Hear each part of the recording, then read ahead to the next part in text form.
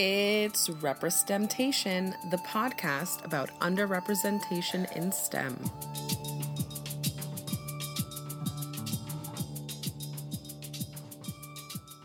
Hello and welcome. I am your host, Yamina. This is RepreSTEMtation. And for the month of October, in celebration of Podtober, I am posting a mini-sode each day. These mini-sodes are about different people from diverse backgrounds who have made contributions to STEM.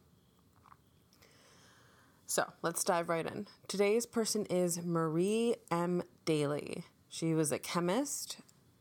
She was born in 1921. In Queens. Her father was an immigrant from the British West Indies. She received a bachelor's in science from Queens College and a master's in science from NYU. And then she went to Columbia to get her doctorate degree. When she did that, she became the first African American woman in the country to get a PhD in chemistry. So Daly graduated Queens College with honors in 1942, and because she didn't have much money for graduate school, she got a job as a lab assistant and a fellowship. She managed to finish her master's degree in just a year, and in 1944 enrolled at Columbia University as a doctoral student. World War II at the time was at its peak, and employers were looking for women to fill the positions that had been left empty by the men who were now fighting overseas. And Columbia's chemistry program was led at the time by Dr. Mary L. Caldwell, who was helping women in chemistry move up through the ranks. So both of these things worked in Dr. Marie's favor. After graduating, Dr. Daly began researching the connection between high cholesterol and clogged arteries. This helped start a conversation about how a person's diet can affect their health, their heart health, and their circulatory system. Daly was also an activist, and she supported other students of color in different STEM fields.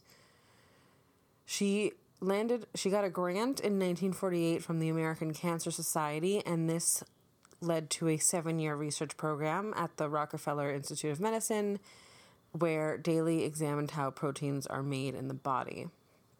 In 1955, Daly returned to Columbia and worked on doing research on the causes of heart attacks.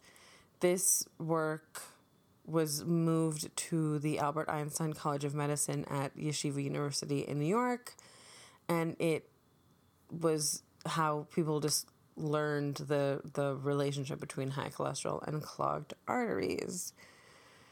Before passing away, Dr. Daly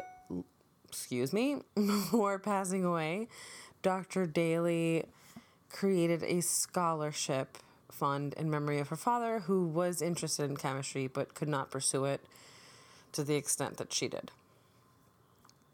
And that's that. Tonight, again, I am exhausted and I'm doing this as quickly as possible. So that's the story of Marie M. Daly. Hopefully you enjoyed hearing about all of the amazing work that she did. Once again, I enjoyed reading about her. It's pretty cool to learn about all these amazing people that aren't in every textbook.